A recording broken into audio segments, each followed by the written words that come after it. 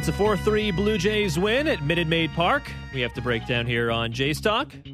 I'm Show Ali alongside MLB.com's Julia Kreutz. We're here for Blair and Barker. Guys are back on Sunday. We're taking your calls, of course. 416-870-0590, 1-888-666-0590, star 590 on your cellular device. You can text us as well at 590-590.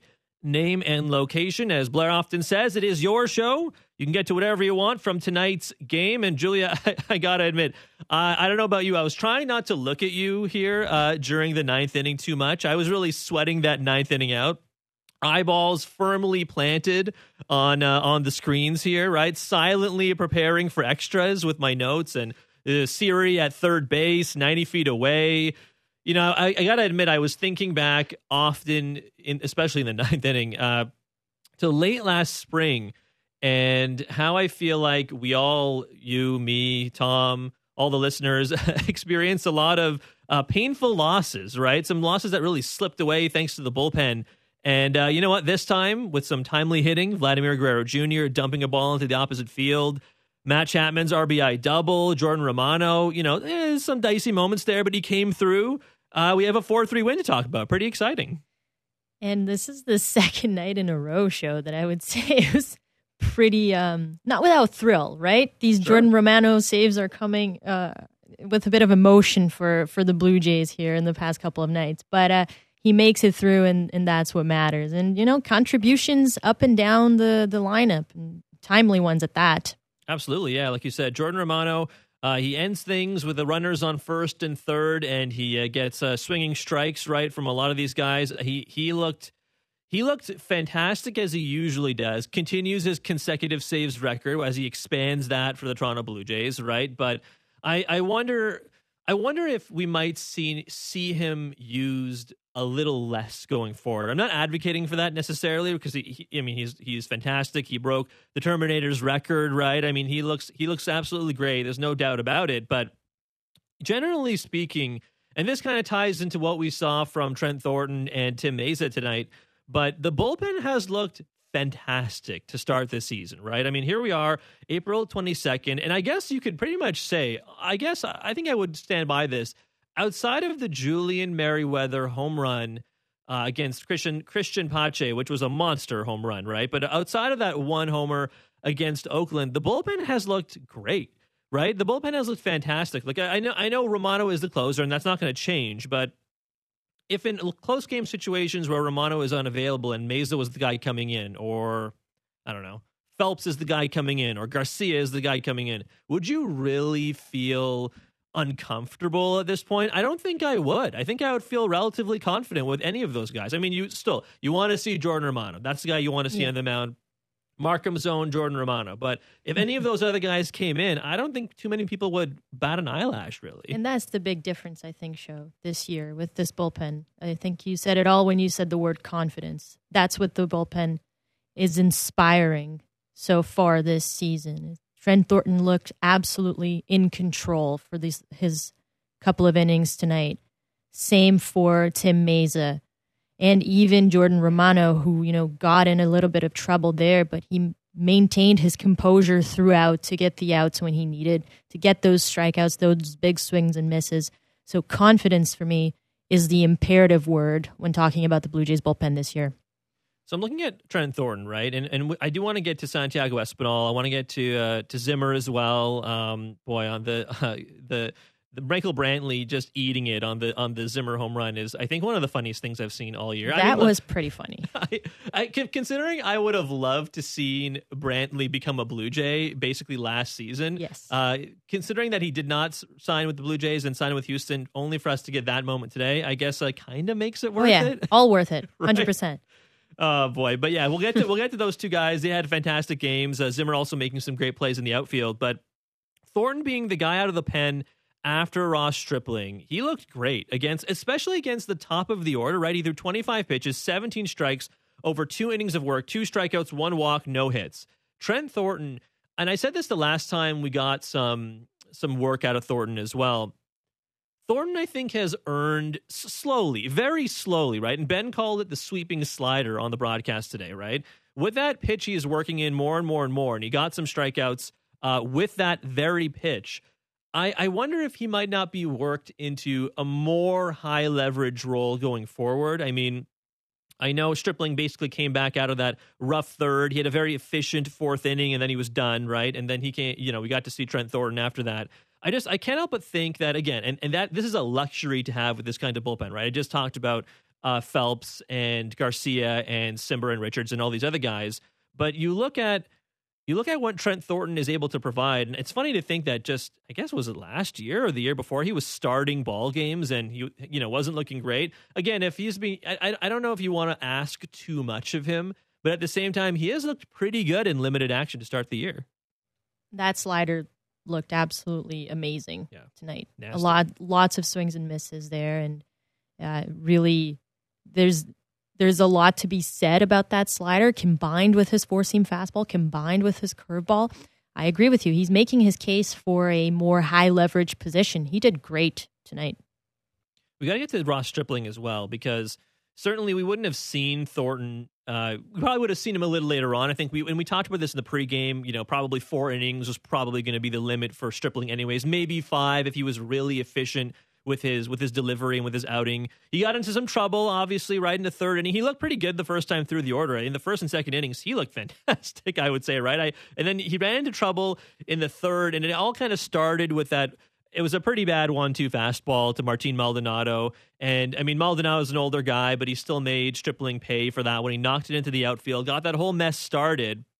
And like I said, Stripling looked much better in a very efficient fourth inning of work, but I guess this is kind of what Stripling is, right? I mean, he got into trouble, he got out of it, and it's funny that I guess you could kind of say the shift kind of giveth and taketh away at the same time, right? I saw some people making those references on social media during the game, right? Like the Yuli Gurriel, I guess it was a 2-run single that was against the shift. It was like I think Ben called it a weak dribbler. It kind of just bounced very slowly, like you're watching a car crash or something, just right into right field. But the shift also allowed Santiago Espinal to make that great play on the Yordan Alvarez ball, right? That dive. So I guess you can't always have it both ways. I know the shift is probably going to go away relatively soon, looking to next year. So maybe we won't be having those conversations as soon as next season. But I mean, it's just fun. It was kind of funny to see people complain about how the shift screwed Stripling essentially when it kind of helped them a little bit as well. Yeah, I feel like the game self-corrects in a lot of ways, and the Blue Jays have been very aggressive with the shift this year. It's been well documented. They have been shifting a lot, and positionally aggressive too when it comes to the shift. And yeah, sometimes they'll pay for it. Sometimes hitters are gonna find that hole, and that's just the way that things go. And if you look at this game tonight, like I said, it sort of canceled itself out. The shift sort of did, So. Yeah, I'm not a huge proponent of ending the shift, but that's a discussion for another time, I would say. Taking your calls here on JStalk, 416-870-0590, 1-888-666-0590, star 590 on your cell. You can always text us as well at 590-590, and please leave your name and location. Okay, you know what? Just because you brought it up, Julia, the shift stuff, okay? All right, a discussion for right now then. Let's do it. Right now. Why not, right? I'm just curious. Why or would you be against getting rid of the shift? I think baseball is a game of adjustments and a game of strategy. And it comes to the hitters to find ways to still beat those defensive adjustments. But, that's an opinion among many out there.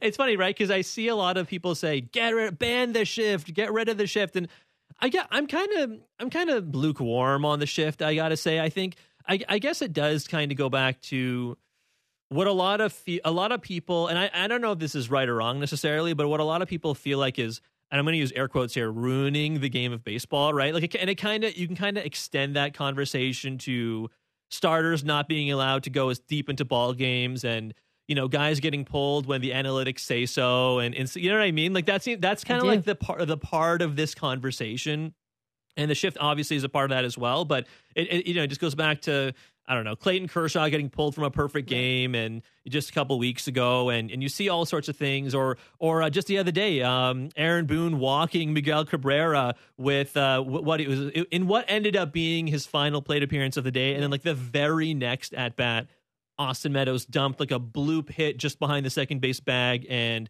Detroit beat New York. I think the final score was 3-0 or something like that. But I feel like a lot of people, and the shift is a part of that, a lot of people say those decisions being made by people like Aaron Boone or people who employ the shift in a lot of ways are... It's not like the purity of baseball is being ruined by any means, but it just, I think a lot of old school fans want to see it get back to that.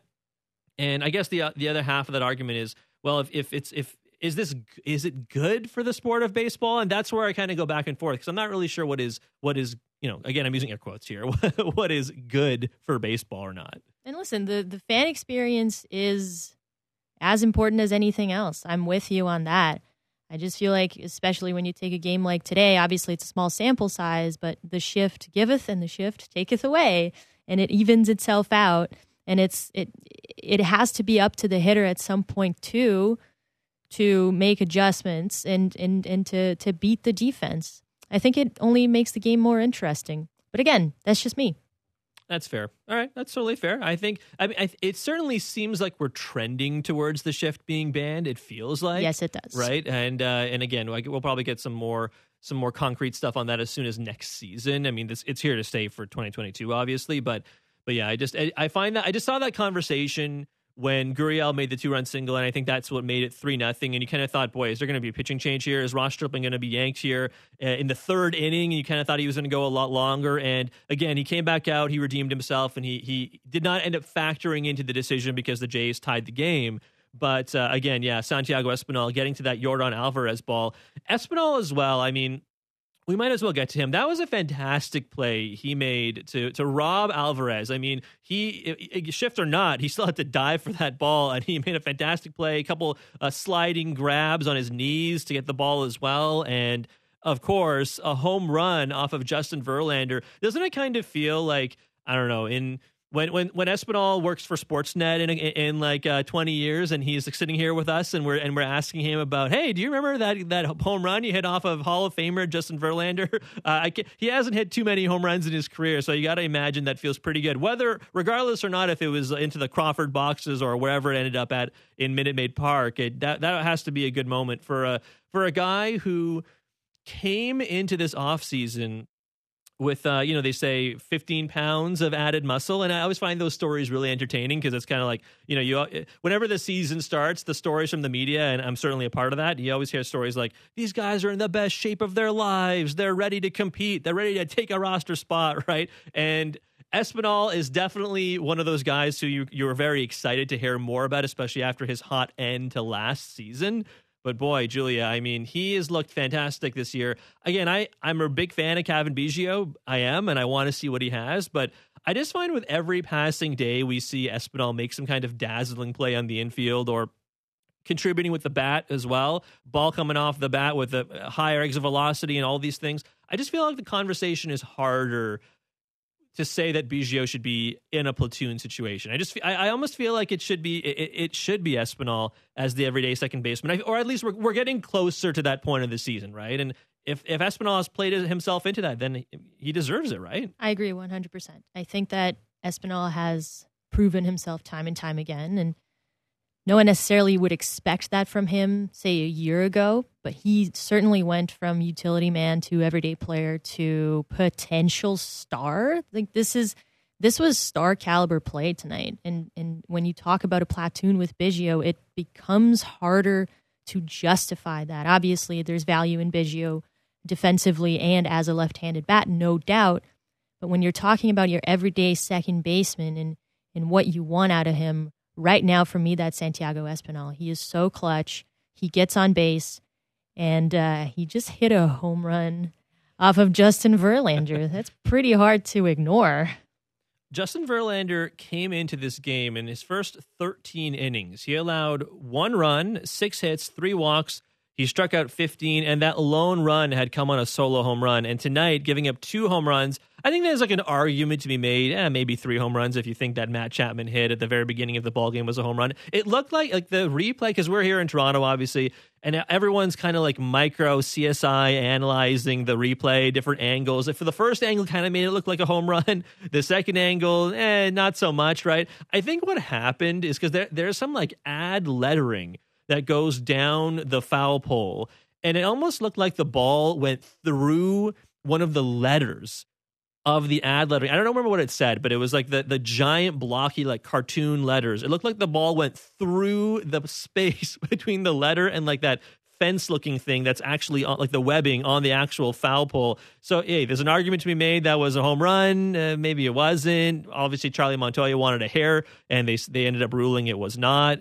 The umpires were not the most tech savvy, I guess. They in turning their mics on and off. I will say I do like that addition to Major League Baseball this year, kind of like NFL style. Yeah. They turn their mics on to announce that reviews are happening and so on. But either way, I mean, going back to Espinal hitting a home run off of Verlander, he has looked absolutely fantastic this year. And it just begs the question though, if Espinal is the everyday second baseman, let's just say for the sake of this argument, sure, we are in Ross Atkins and Charlie Montoya spots. We have given Espinal the everyday spot now. What do you do with Cavan Biggio? Like, I mean, is he just going to be a bench player forever? Does he become one of the people who fills it in the outfield? And we've heard him talk at length about how, you know, his most natural, comfortable position is at second base.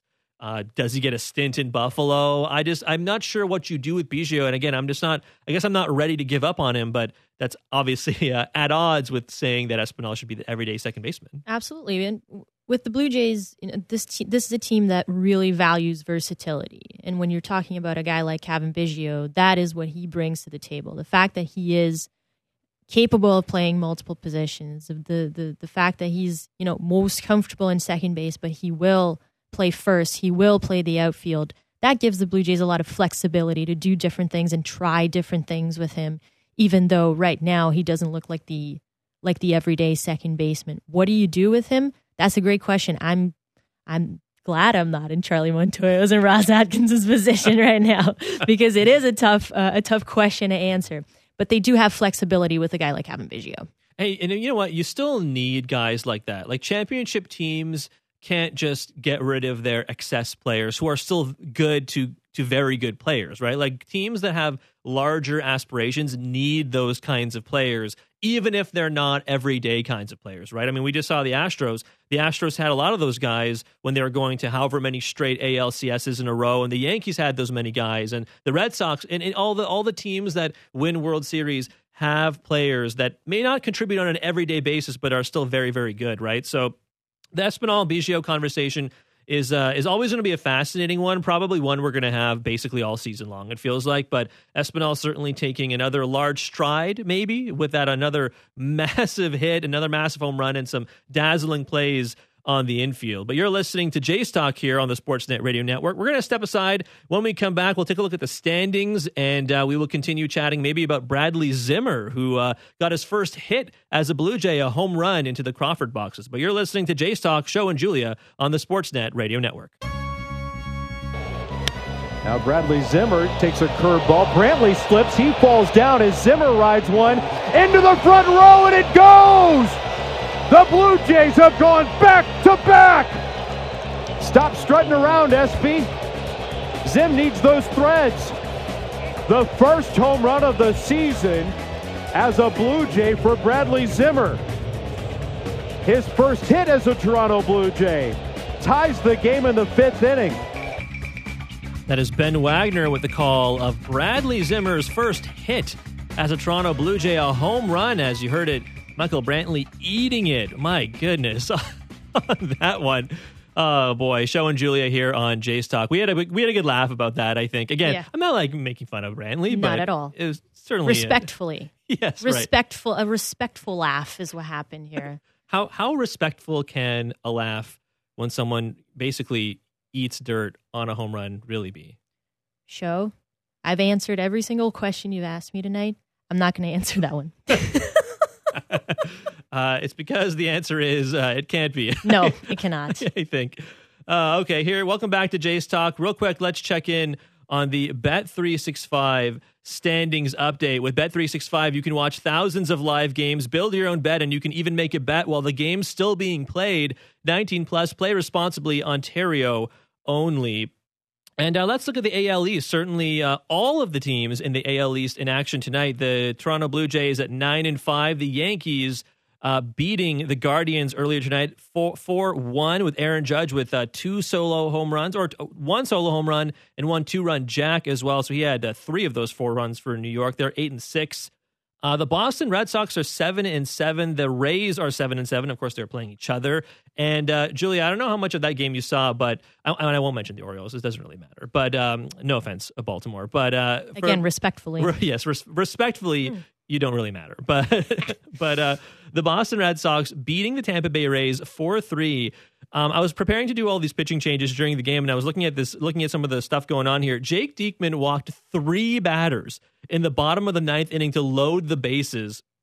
And Wander Franco came to bat, and again, the game went Boston's way. They won 4-3. But I don't know about you, I can't help but think with the Tampa Bay Rays, every time I see them, they're like, I said this before, they're like the zombie team of the AL East, right? Like, people say, hey, who's the team that's going to win? Like, if not the Blue Jays, what's just the team you think you're going to win the AL East? I feel like I always go with the Rays because no matter what they do, they just, you can't kill them. I don't know what it is. That's 100% correct. And with a guy like Wander Franco, he's so good. He's so good on both ends of the ball. It's unbelievable what he's doing. I don't know if you saw the defensive play today where he covered, I think it was 85 meters or something like that. It was amazing. And so, yeah, it's hard to kill the Rays, and they're going to be around for a while still. They just keep making good decisions in the front office, sound analytical decisions in the front office. And so they're going to be contending for quite some time, I think. I've always wondered why a team doesn't just, like some much larger market team doesn't just pony up like $100 million and go to the Rays and say, we want to buy everyone in your front office. The whole package. Just give us literally everyone. The trainers, the scouts, the GM, the assistant GM, and like the Reds. Why don't the Reds do that? Or maybe they're a bad example because they're also a small market team. But like some other massive market team that needs like some kind of major overhaul, right? I don't know. I've always kind of wondered why they've never done that, given that the Rays have consistently been one of the best franchises in identifying talent, and then you see them trade a guy just because they don't want to pay him, essentially. Yeah, somewhere there's probably a team owner that's like, hey, that's a good idea. All right, I'll think of that. Oh, boy. Anyways, but that's the Bet365 standing updates. Toronto at the top of the AL East right now, 9-5 after a 4-3 win tonight over the Houston Astros. Bradley Zimmer, though, we haven't spoken too much about him, and you heard Ben's call of the home run. It was his first hit as a Blue Jay. He broke an 0-for-14 streak with that solo home run. It would have been a home run. There's this Twitter account. I don't know if you follow them. Would It Dong. It's one of my favorite Twitter accounts. I don't know if you follow it. I don't. I will now, though. Absolutely. So it's like an automated account that takes into account like the launch angle, the exit velocity, the distance of the home run, and it calculates automatically based on the different sizes of the different like porches in right and left field and center field and so on, if it would be a home run, right? And then it compares all the parks to one another, and it tells you how many ballparks it would be in a home run in, right? So that monstrous home run Vladdy hit a couple of games ago, that was a home run in 30 out of 30 ballparks, right? Bradley Zimmer's home run would have been a home run in just 2 of 30 major league ballparks, obviously Minute Maid Park being one of them. Right. Fenway, I think, was the other one. So I guess that's good, considering the Blue Jays just played the Red Sox. They're playing the Astros. They play the Red Sox again, and then they play the Astros again. So I guess that's good news for Mr. Zimmer. In my opinion, it just makes it all the more special. That was incredible. I don't think anyone, including Zimmer himself, believed that ball was leaving the park, and when it did, Santiago Espinal had to come back really fast up with that home run jacket. So definitely more special. And he followed that up with an incredible defensive play in the outfield as well. So both Espinal and Bradley Zimmer had great nights at the plate and followed those up with some amazing defensive plays there. Yeah, Zimmer running that ball down in center field, like the Minute Maid Park is so oddly shaped, so weird, right? Like it has almost like a sharp 90-degree angle right where Zimmer caught the ball, and the cameras are positioned at such where you can't really, like, if he went any further, I don't think you'd be able to see him, right? Like from where the cameras are behind home plate. But either way, it's a fantastic catch. What do you think Zimmer's ceiling is for this ball club? Because it's something we talked about pregame, and I go back and forth on what his place is here. And again, it sounds odd to say after he had a home run and performed very well defensively tonight, but at the same, and we knew the kind of stuff he'd bring defensively. It's just the action at the plate is what I think there were some question marks for a lot of people, and people texted in pregame about what that meant and what that would mean going forward when everyone is fully healthy. I'm just curious what you feel like Zimmer's ceiling might be. It's like you were saying before, if the Blue Jays want to go deep into the postseason, compete for a World Series, they need guys like Bradley Zimmer, like Kevin Biggio, like Raimel Tapia, who are not necessarily your everyday players, but who will come in and will contribute on a major league level and will help you win ball games. To me, that's what Bradley Zimmer offers. He is that fourth outfielder. He is the guy that will come in a pinch and will give you a chance, will give you a hit, will give you a nice highlight reel defensive play and help the Blue Jays stay in games and compete for that postseason spot and beyond. Zimmer, I heard Ben say this during the broadcast, Zimmer had hit 8 home runs last year. Now he has his first one. Do you think he hits more than 8 home runs this year? I would bet on the over here. I would say more than 8 because, as Charlie Montoyo likes to say, hitting is contagious. And if this team does one thing well, that's hitting. So he's definitely in the right lineup to maybe up those totals for sure. Okay, you know what? I'll take it. I'll take the over 8.5. Let's say we'll set the line at 8.5, and we'll say we'll take the over for Mr. Bradley Zimmer. We got a couple minutes left here, Julia, on Jays Talk. Vladimir Guerrero Jr. I mean, look, his power is something that's always going to make him feared, right? And that's we all know that. That's not a hot take or anything. But he is so incredibly comfortable and capable of going the opposite way. And he made dumping that ball into the opposite field today look so routine. And that, I think, amongst many things, but that is what I think will make him a perennial MVP candidate going forward. And it's the consciousness, too, of understanding that pitchers are not going to pitch home run, you know what I mean? Home run opportunities for him necessarily every night. It's just not going to happen.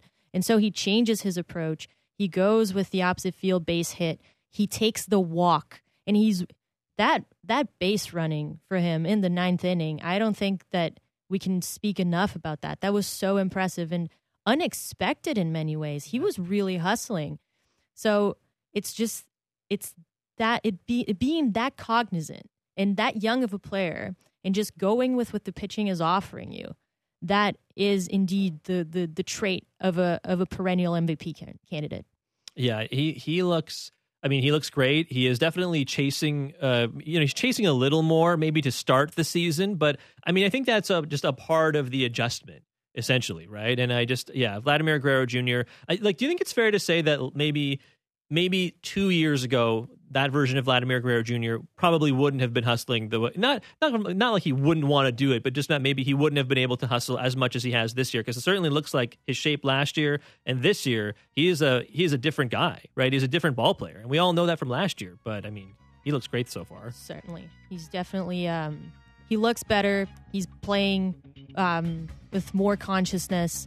And 100%, he was another player that underwent, some changes in the offseason, and we're seeing that now. We saw it today on the Base Pass. Julia, this was fun. We're going to do it again tomorrow. Pre-game tomorrow, Jays Talk again tomorrow. Look forward to it. Looking forward to it as well. Thank you so much for having me. That's Julia Croy. It's always fun getting to do these shows with her. Like I said, she and I will be back for Jays Talk tomorrow. Blair and Barker back on Sunday. Thanks for listening to Blue Jays Baseball, served up by the always game-ready Jack Link's Meat Snacks. Feed your wild side, baseball fans. We'll talk to you tomorrow.